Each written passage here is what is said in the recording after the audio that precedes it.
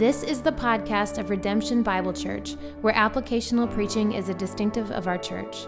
For more information, log on to redemptionfw.org. Thanks for listening. Good morning, church. This is obviously not the way I thought that I'd be delivering this message today, but here we are, and the Word of God will go forward. The preaching of the Word of God will go forward, and so we're going to continue on as we dive into Acts chapter 2.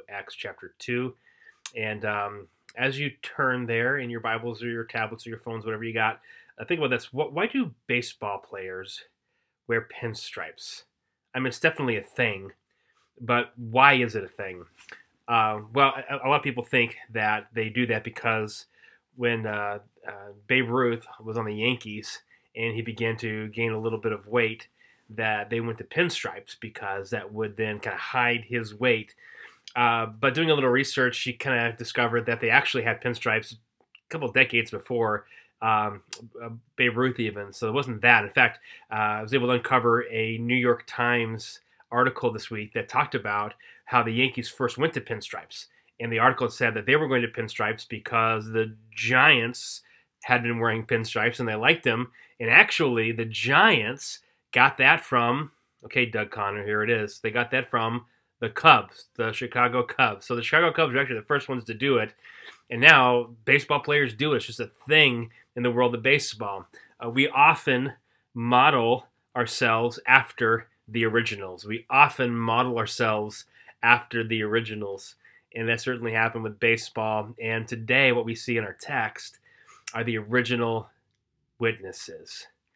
And our challenge is going to be to look at what they did here in this text and to put that on. And we've been talking ever since the beginning of this whole sermon series that certain elements of the book of Acts are going to be descriptive and certain elements are going to be prescriptive. And in this text, I think you have a little bit of both. So some things that are happening here are things that Luke is just describing what happened in the early church. But I think we can pull certain elements out to say these, again, are important things that all witnesses should be doing, which kind of brings us to the big idea of the day, which is let's live as witnesses of Jesus Christ. Let's live our lives as witnesses. And let's today take a look at this example we have in Acts chapter 2 and to learn from that. And what I'm going to do is kind of put a sentence together for you. And I'm going to do that as I teach you 4 key elements of being a witness. So 4 key elements, but it's going to be in the form of a sentence as we go along.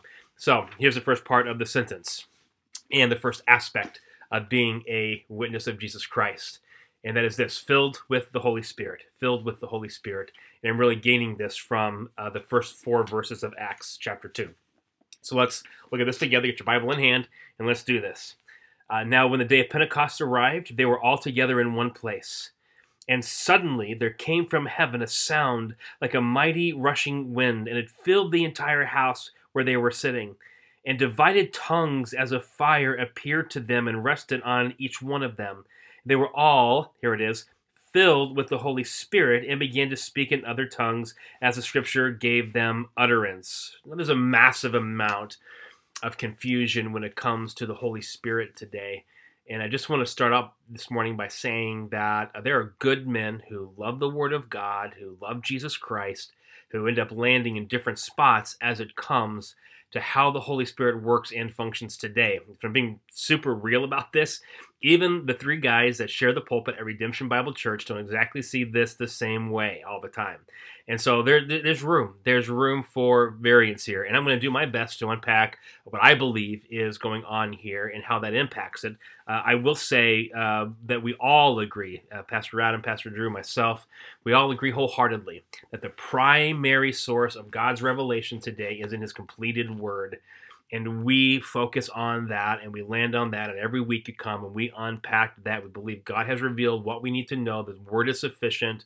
I think it's really, really clear, and that's what we focus on. And as we saw last week, I really think the early church did too in a lot of ways. You saw the Word went forward, and the Word went forward with power, and the Word of God continued mightily. All those things were happening there early on in Acts and all throughout the book of Acts. So we are Word-centered here, but it is important to kind of get an understanding of what's going on. So let's consider the story a little bit here, the story. What exactly is happening here? Well, there is a difference between the baptism of the Holy Spirit and the filling of the Holy Spirit. Both those words are used to describe a ministry of the Holy Spirit, baptism and filling. And I'm going to just show you the places where each of these are used to kind of get a better understanding of what's happening here and then what we should expect as normative for our day today. There are 7 different verses, only 7, that mention the baptism of the Holy Spirit specifically, only 7. 4 of those are the Gospels, and the Gospels all say something like this. This is actually from Mark chapter 1, verses 7 and 8, where it says this. And he preached, saying, After me comes he who is mightier than I. This is John talking, John the Baptist. The strap whose sandals I am not worthy to stoop down and untie. And John the Baptist says this about Jesus. He says, I have baptized you with water, but he will baptize you with the Holy Spirit. Now, all 4 Gospels have something very similar to that. So those 4 of the verses. The 5th one is here, in where Jesus says it himself. Jesus says in Acts 1:5, and Jesus baptized with water, and you will be baptized with the Holy Spirit not many days from now. And then the 5th mention, or 6th mention of that actually also occurs early on in Acts. So you have the baptism being predicted by the gospel writers. You have the baptism being predicted by Jesus. And unquestionably, this is what's happening in our text right now. They are baptized by the Holy Spirit, and I believe this is the first time we see believers actually being baptized. Jesus predicted long before this that the ministry of the Holy Spirit would change after he ascended, that he would send a helper, send a comforter. He promises that all throughout the Gospels. And in fact, he also predicts there'd be a marked change in the ministry of the Holy Spirit. This is from John chapter 14, verses 16 through 17. It says this. This is Jesus speaking, and he says, And I will ask the Father, and he will give you another helper to be with you forever, even the Spirit of truth, who the world cannot receive because it neither sees him nor knows him. Now watch this. You know him, for he dwells with you, but he will be in you. Right now, he's talking to his disciples that were around him, and he says, right now, the Holy Spirit is with you, but there's coming a day, this baptism of the Holy Spirit, where he not only will be with you, but he's going to be in you. He's going to indwell you. Another word we see used of the ministry of the Holy Spirit, the indwelling of the Holy Spirit. Now, I believe for us today, that occurs when we accept Jesus Christ as our Savior. And I believe that because the last mention of the baptism of the Holy Spirit that we haven't talked about yet is 1 Corinthians 12. Here's 1 Corinthians 12, verse 13. For in one Spirit we were all baptized into one body, Jews or Greeks, slaves or free, and we're all made to drink of one Spirit. So when did you become a part of the body of Christ, the universal body of Christ? When did that happen? Well, the day you believed. When you accepted Jesus Christ as your Savior, you were immersed. Remember the word baptism, baptizo, means to immerse. And you were immersed into the body of Christ. And you were baptized in the Spirit at that point. Now, what we have in Acts is the first time this occurs. So Jesus had promised, he's with you, he's going to be in you. And here it is. They're at Pentecost this day, and I'll explain why I think Pentecost a little bit later. But they're here, and the promised Holy Spirit has come, and he comes and he indwells them. Make sense? Okay. Well, all that being said, it gets a little tricky, and let me see why. Let's go back to Acts chapter 2, and look at verse number 4. Because what does it say in verse number 4? It says, and they were all, not baptized, but filled with the Holy Spirit, and began to speak in other tongues as the Spirit gave them utterance. Okay, Pastor, you just said baptism. Now it's saying filling. Well, Jesus predicted the baptism, so it's for sure the baptism. But I think what's also happening is they're also being filled with the Spirit. So the Bible mentions baptism. The Bible mentions filling of the Spirit. And where baptism is only mentioned 7 times, the filling of the Spirit, both in the Old and New Testament, is mentioned many, many, many times. Over and over again, disciples are said to be filled with the Spirit, over and over again. So what in the world does it mean to be filled with the Spirit? Well, finding a definition for that was kind of tough. I mean, I looked at Grudem, I looked at Piper, I looked at MacArthur, I looked at several guys. I really do, though, appreciate probably the best, and I think sums up really what all the other guys was trying to say, was Charles Ryrie.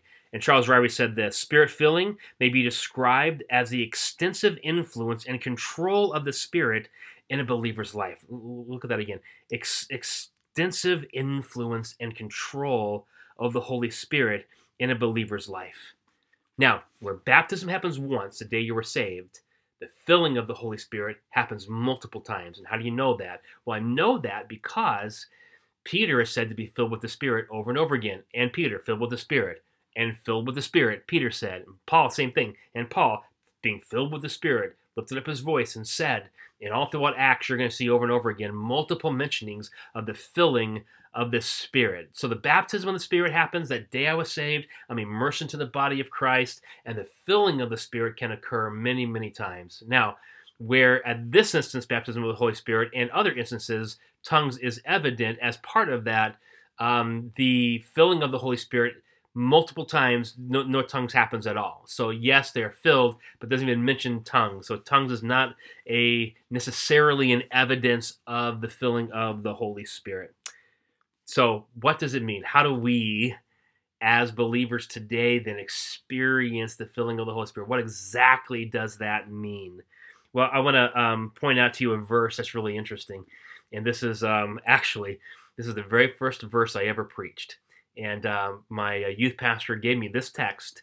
And this was the first sermon I ever preached, was Ephesians 5:18. Believe it or not, it says this: "And do not be drunk with wine, for that is debauchery, but be filled with the Spirit."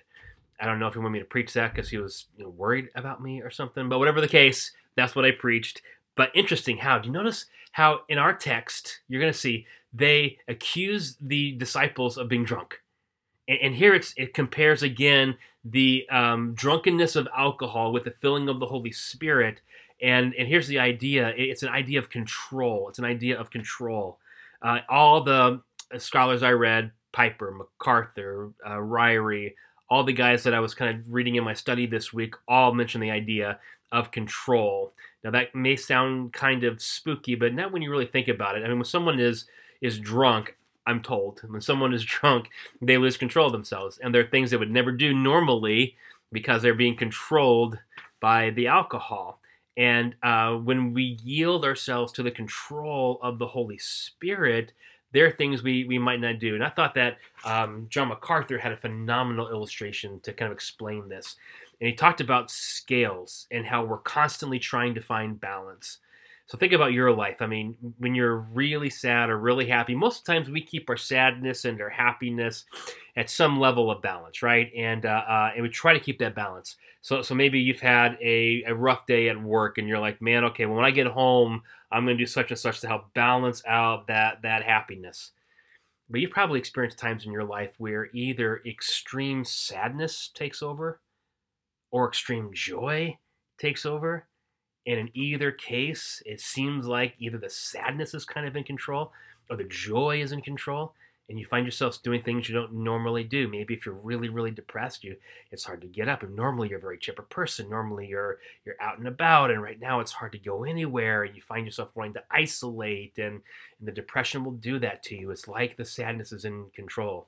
Or if you just received really great news, you're normally a fairly quiet person, but you're like, woohoo, great news, I'm so excited about this. And you're doing things and saying things and operating in a way that you don't normally operate because the happiness is in control, so to speak. And so I think it's a good illustration of like the Spirit being in control.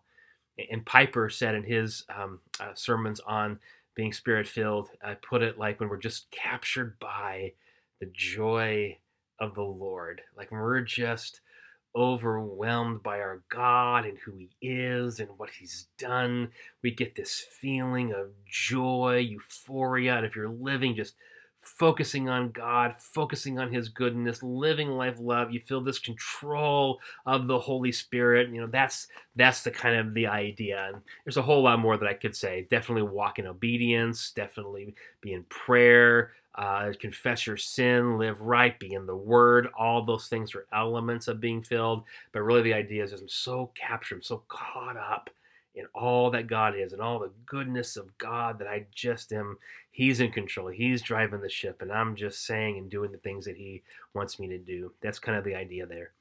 All right, so that's the story. That's what happened. That's an explanation, kind of in depth, of baptism versus feeling filling of the Holy Spirit, but I want to leave with some implications that I think are really important.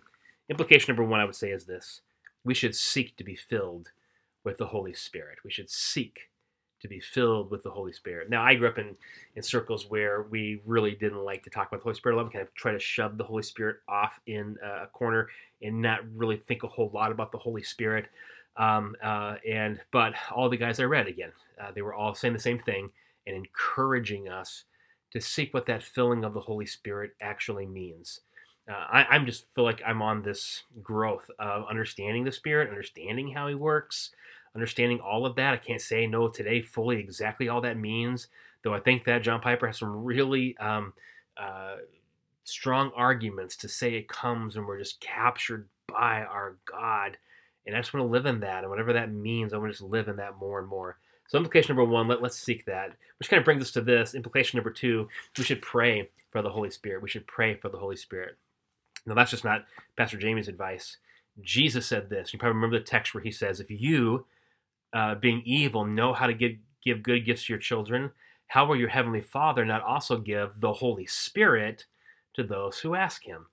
And so it seems to indicate that Jesus said, hey, a great thing to pray for and ask for is the Holy Spirit. And when you do, God the Father will hear that and He'll give you the Holy Spirit. So I think it's a good thing to pray for the Holy Spirit and say, God, fill me with your Spirit. Fill me with your Spirit. Let me know what that's like. You take control of my life. You say things that I would never say, and you do things I would never do, but all for your glory, all in the Spirit. Something to think through.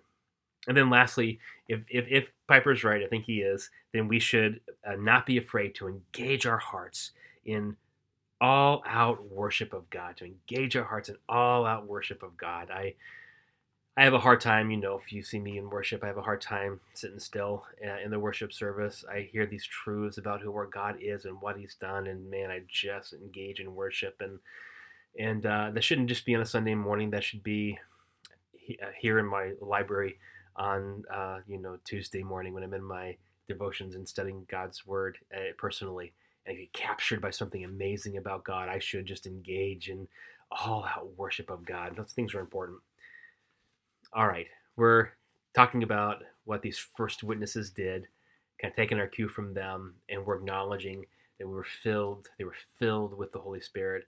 And I want to encourage you, seek out the filling of the Holy Spirit. No, you were baptized when you were saved. That was done. But now you can be filled. And cry out for that. Ask God to do that. See what He'll do in your life. Here's the next part of our sentence and the next aspect of being a witness. Should be pretty obvious, but being filled with the Holy Spirit, we must bear witness. We must bear witness. And this happens in the next part of our story. Let's pick it up in verse number 5. Now they were dwelling in Jerusalem, devout men from every nation under heaven. And at this sound, the multitude came together, and they were bewildered because each one was hearing them speak in his own language. And they were all amazed and astonished, saying, are not all these who speak or who are speaking Galileans? And how is it that we hear each of us in our own native language? Perinthians and Medes and Elamites and residents of Mesopotamia and Judah and Cappadocia, Pontus and Asia, Phrygia and Pamphylia, Egypt and the parts of Libya belonging to Cyrene, and visitors from Rome. I mean, it really gets into a very detailed list there, doesn't it? It's pretty cool. Verse number 11 now. Both Jews and proselytes, Cretans and Arabians, we hear them telling in their own tongues the mighty works of God.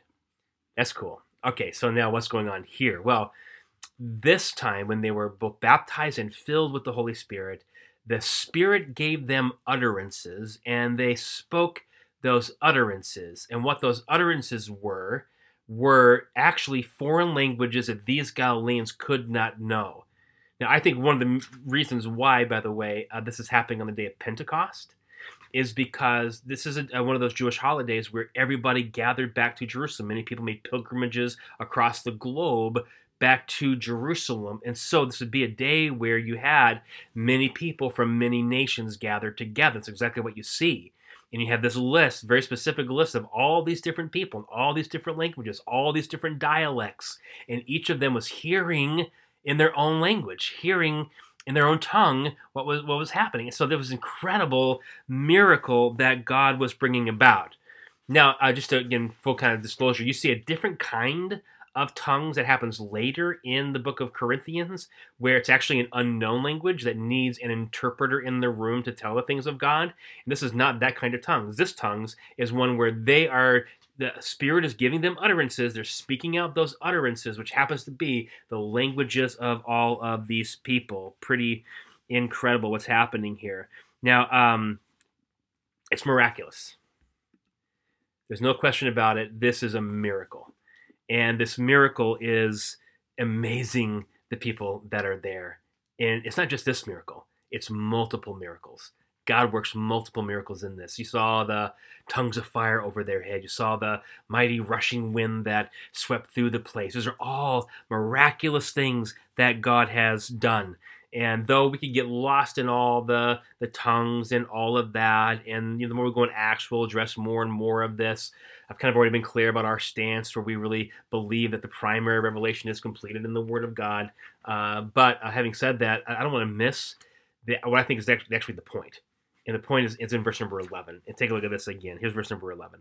Both Jews and proselytes, Cretans and Arabians, we hear them telling in our own tongues, here it is, underline this in your Bible, the mighty works of God. The mighty works of God. All these things were the mighty works of God, miraculous things that were taking place. I mean, God had gathered. Remember how he told them that you'll be my witnesses, and to take this to Judea, Samaria, to the uttermost parts of the earth. And imagine being one of those 120 disciples in the upper room. And he just said, hey, take this, be my witnesses, take this message to the uttermost parts of the earth. And you're like, how in the world are we going to get that accomplished? That seems like such an impossible task. And then here's God. On the day of Pentecost, all these people, all these different tongues and nations gathered together, and they do that. And God works miracles. And why was he doing all this? So they would see the mighty works of God. He wanted them to witness, both miraculously there in that moment, but also to hear testify from their lips and their own languages, this is my God, and this is what he has done. This is our God, and this is what he has done, the mighty works of God. Now, all that to say, that brings us to some really key implications for us. First of all, this. We must bear witness to the mighty works of God. We must bear witness to the mighty works of God. God has done incredible things in your life, incredible things for us. And what we need to do is be witnesses of that, to tell anybody in Fort Wayne Hill will hear, this is our God, and this is what he has done. This is my God, and this is what he has accomplished. In fact, didn't we see that in 1 Peter? Here's 1 Peter 2:9. But you are a chosen race, a royal priesthood, a holy nation, a people for his own possession, that you may proclaim the excellencies of him who called you out of darkness and into his marvelous light. God has called us to be witnesses of his excellencies, to declare his excellencies. So think about this, church. How are you going to do that this week? What are some things that God has done in your life that's absolutely amazing, his amazing works? And then who this week can you tell, hey, I want to tell you what my God has done. I want to tell you what my God has done. And be able to say the greatest work of all, the work of salvation. My God has saved me. And I want everyone to know and tell of the mighty works of God. That's something to consider. Here's an implication number 2. God will accomplish his work through spirit-filled believers. He said it, right? I want you to get my work done. I want you to go, and I want you to make disciples of all nations. I want you to take this message to the uttermost parts of the earth. And then what does he do? He gathers them together for him, gives them a good head start, and people from all around. This is what our God will do, man. He will do it. God will do it. Say that to your neighbor. Say, God will do it. God will do it. I've had to remind myself of that so often in this church planning process. When we first came or were sent to Fort Wayne, I mean, we had no idea how in the world God would do this. It was just my wife, my kids, and we didn't have a whole lot of help to start out with. And it was a God-sized task. I'm telling you, it was nerve-wracking at times. But God did it. He did it, and he got this church planted. It's been a lot of work to sustain a church and to keep a church together who is trying to preach the gospel, trying to be a good witness. But God's done it. It's a God-sized task, and God does God-sized things. He just does. We're facing some things now, even with the building, that have been a little bit difficult. And trust me, we're eager to share once we have the full story and come with a report to you of whatever's going to go on there. But we're facing some real hurdles where I'm not sure how we're going to get over them. But I'm not even worried about it because I know my God.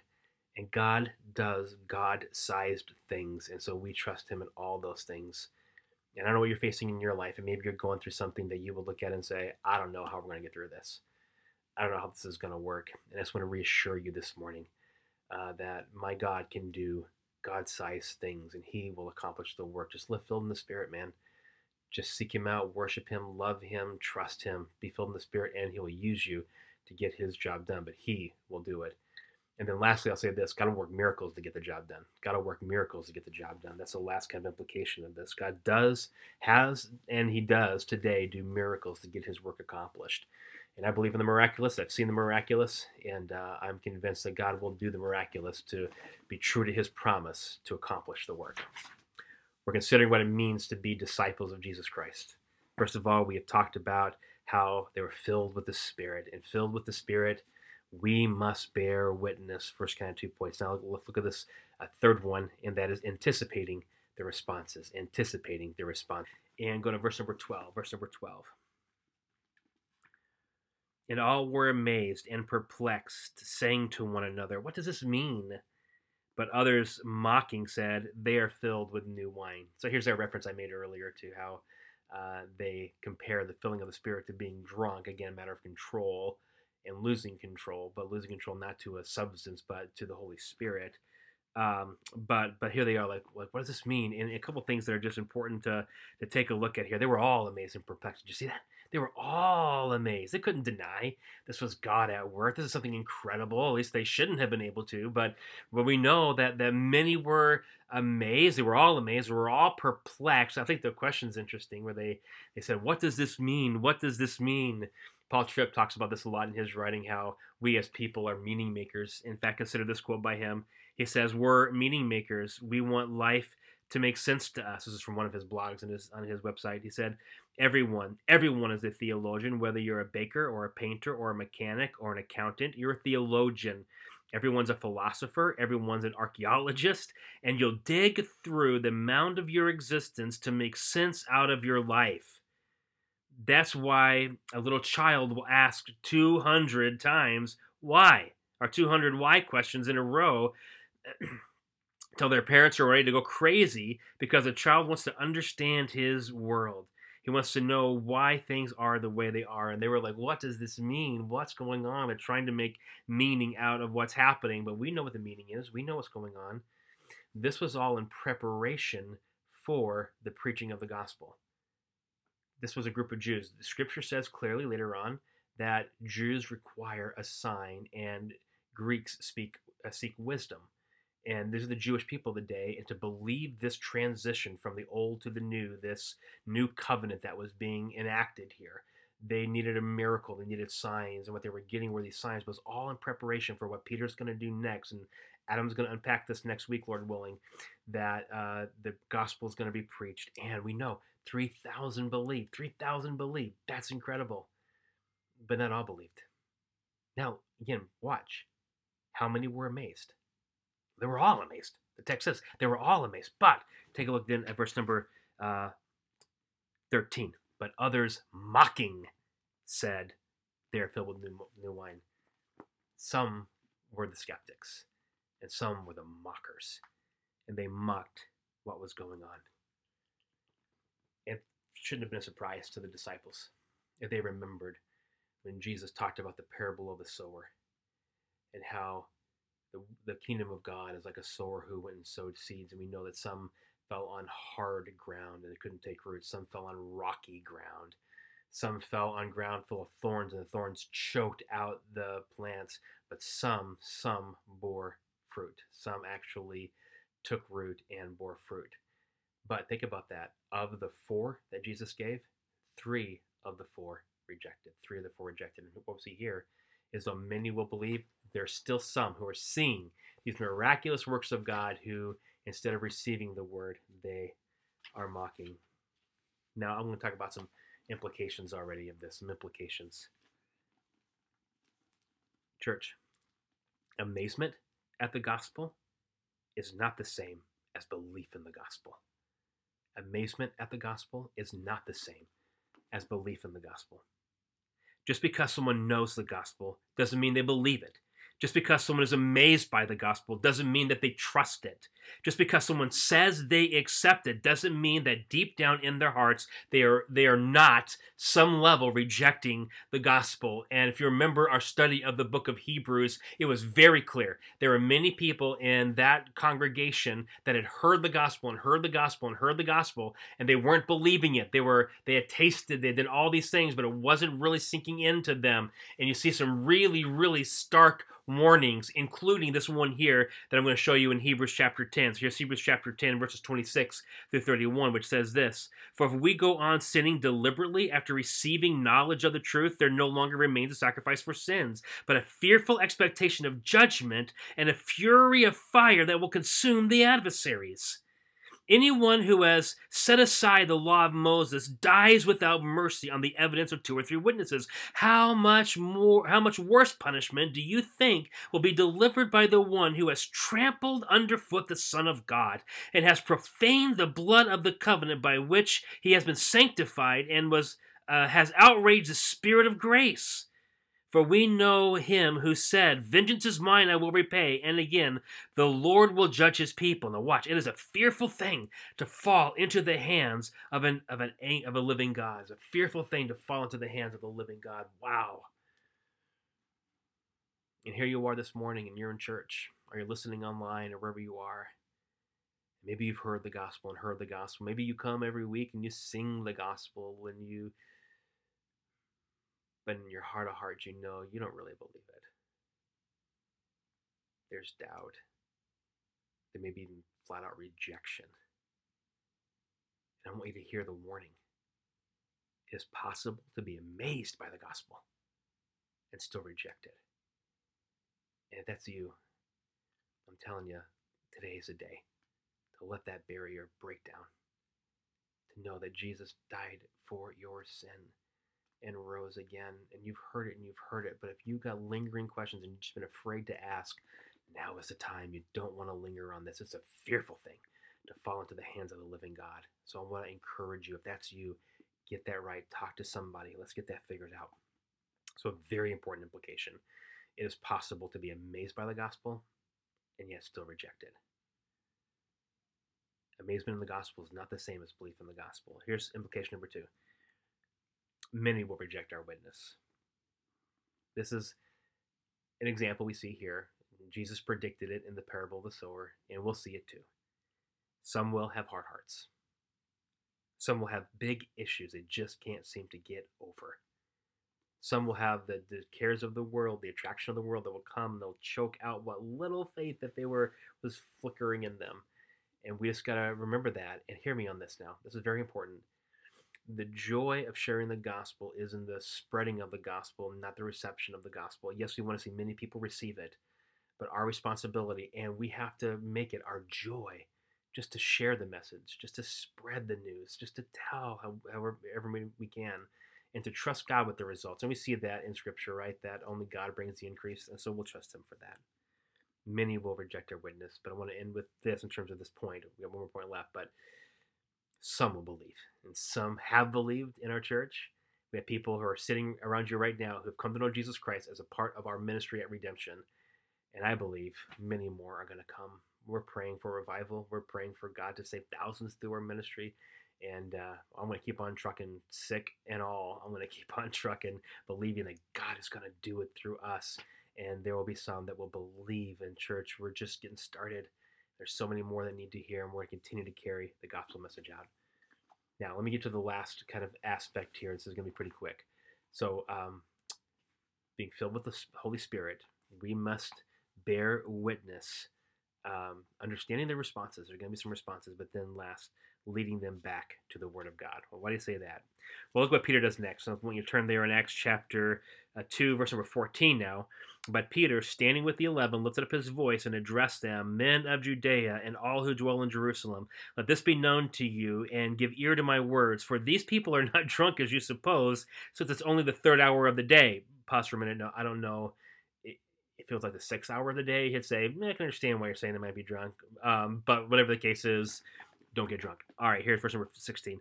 But that is what was uttered through the prophet Joel. And what happens next is Peter preaches the word. Peter does an exegetical sermon out of the book of Joel, and then he goes to the Psalms, and he preaches the gospel out of the mouth of David in the Psalms. He goes back to the word. And this is a prediction that happens in the book of Joel. We'll keep reading verse number 17. In the last days it shall be, God declares, I'll pour out my spirit on all flesh. Your sons and your daughters shall prophesy, and your young men shall see visions, and your old men shall dream dreams. And every male servant and female servant in those days I'll pour out my spirit, and they shall prophesy. Now, that all was at least partially fulfilled right here in this text. We see this as the example that's given there, and all that was fulfilled. But Bible prophecy is tricky. And whenever you study out Bible prophecy, you'll know that whenever you're reading a text, this is the first coming. Now all of a sudden he switched to the second coming, and now he's back to the first coming, and what's going on here? And Bible prophecy is very complex. So some of these things have not actually occurred yet and didn't occur here, but what Peter was saying is that this is the beginning. This is the beginning of the fulfillment of this. Now, we can get lost in all of that, but what I want to do is point you down to verse number 21. Let your eyes fall on this. Verse number 21. And it shall come to pass that everyone who calls on the name of the Lord shall be saved. What is Peter doing? And what's the example to us? Well, Peter's going back to the word. He's got these people in front of them. He's got some people who are mocking and they're rejecting. So how does he get through to those people who might reject? He goes to the word. Do you know the word of God is so very powerful? In fact, Hebrews chapter 4, verse number 12 says this, For the word of God is living and active and sharpening, two-edged sword, piercing to the division of soul and spirit, of joints and marrow, and discerning the thoughts and the intents of the heart. The word of God can cut right down to the heart. And here's Peter. He's got these people, and they're on the fence, and he says, you know how I'm going to get to them? I'm going to use the word of God. Now, I do this in my witness, in my personal witness. I will try to have a Bible with me, and I want to let them actually read the verses. And the argument has been said to me, well, what if they don't believe the Bible? Well, then what good does it do? Well, imagine this. Imagine if I had a sword, and I got a sword here, and it's a sharp sword. It's a real sword. And you said, you know what? I don't believe in that sword. I don't believe in that sword. Well, you don't have to believe in the sword. It's going to cut you all the same. And that's how the word of God is. You don't have to believe in it. Your disbelief doesn't rob its power. Now, not to say that you don't, for some people, need to find other arguments, need to find other logic, need to find other things. But I'm telling you, the thing that's really going to win them over is going to be when they see the word of God and the Holy Spirit uses his word to cut them to the heart. And let's just be a church all about the word and stick with the word. And in your personal witness, man, it's the word. All right, church, 4 aspects. Hopefully this encouragement to you, it's a challenge to you, but 4 aspects of being a disciple, man. Being filled with the Spirit, filled with the Holy Spirit. We must bear witness, understanding the responses, but leading them back to the Word. And I believe God is going to do great things. Hey, be praying for me, be praying for our staff, and we want all these things to be glorifying to God. I'm actually going to pray for you. Even though I'm praying Saturday afternoon, it's going to be just as effective Sunday morning when you hear it. Let me just pray for us all. Father God, we thank you so much for your word. It's just so enjoyable to study and to teach it, even in a format that I didn't plan on teaching this week. The power's not in me. The power's not in my presence. No, the power's in your presence. The power's in your word. And I believe that. And I just pray, Father, that even as folks are sitting there today, they'd be captured again by your word, and they would love your word. And that, Lord, there'd be witnesses of that. We need your help, God. We have a city to reach, and we need you to help us do that. So let us live filled with your Spirit. Let us bear witness. Let us know we'll have various responses, but let us continue to bring people to your word, and we'll see you do great things. All this we ask in Jesus' name. Amen. Redemption Church, thank you so much. You are loved.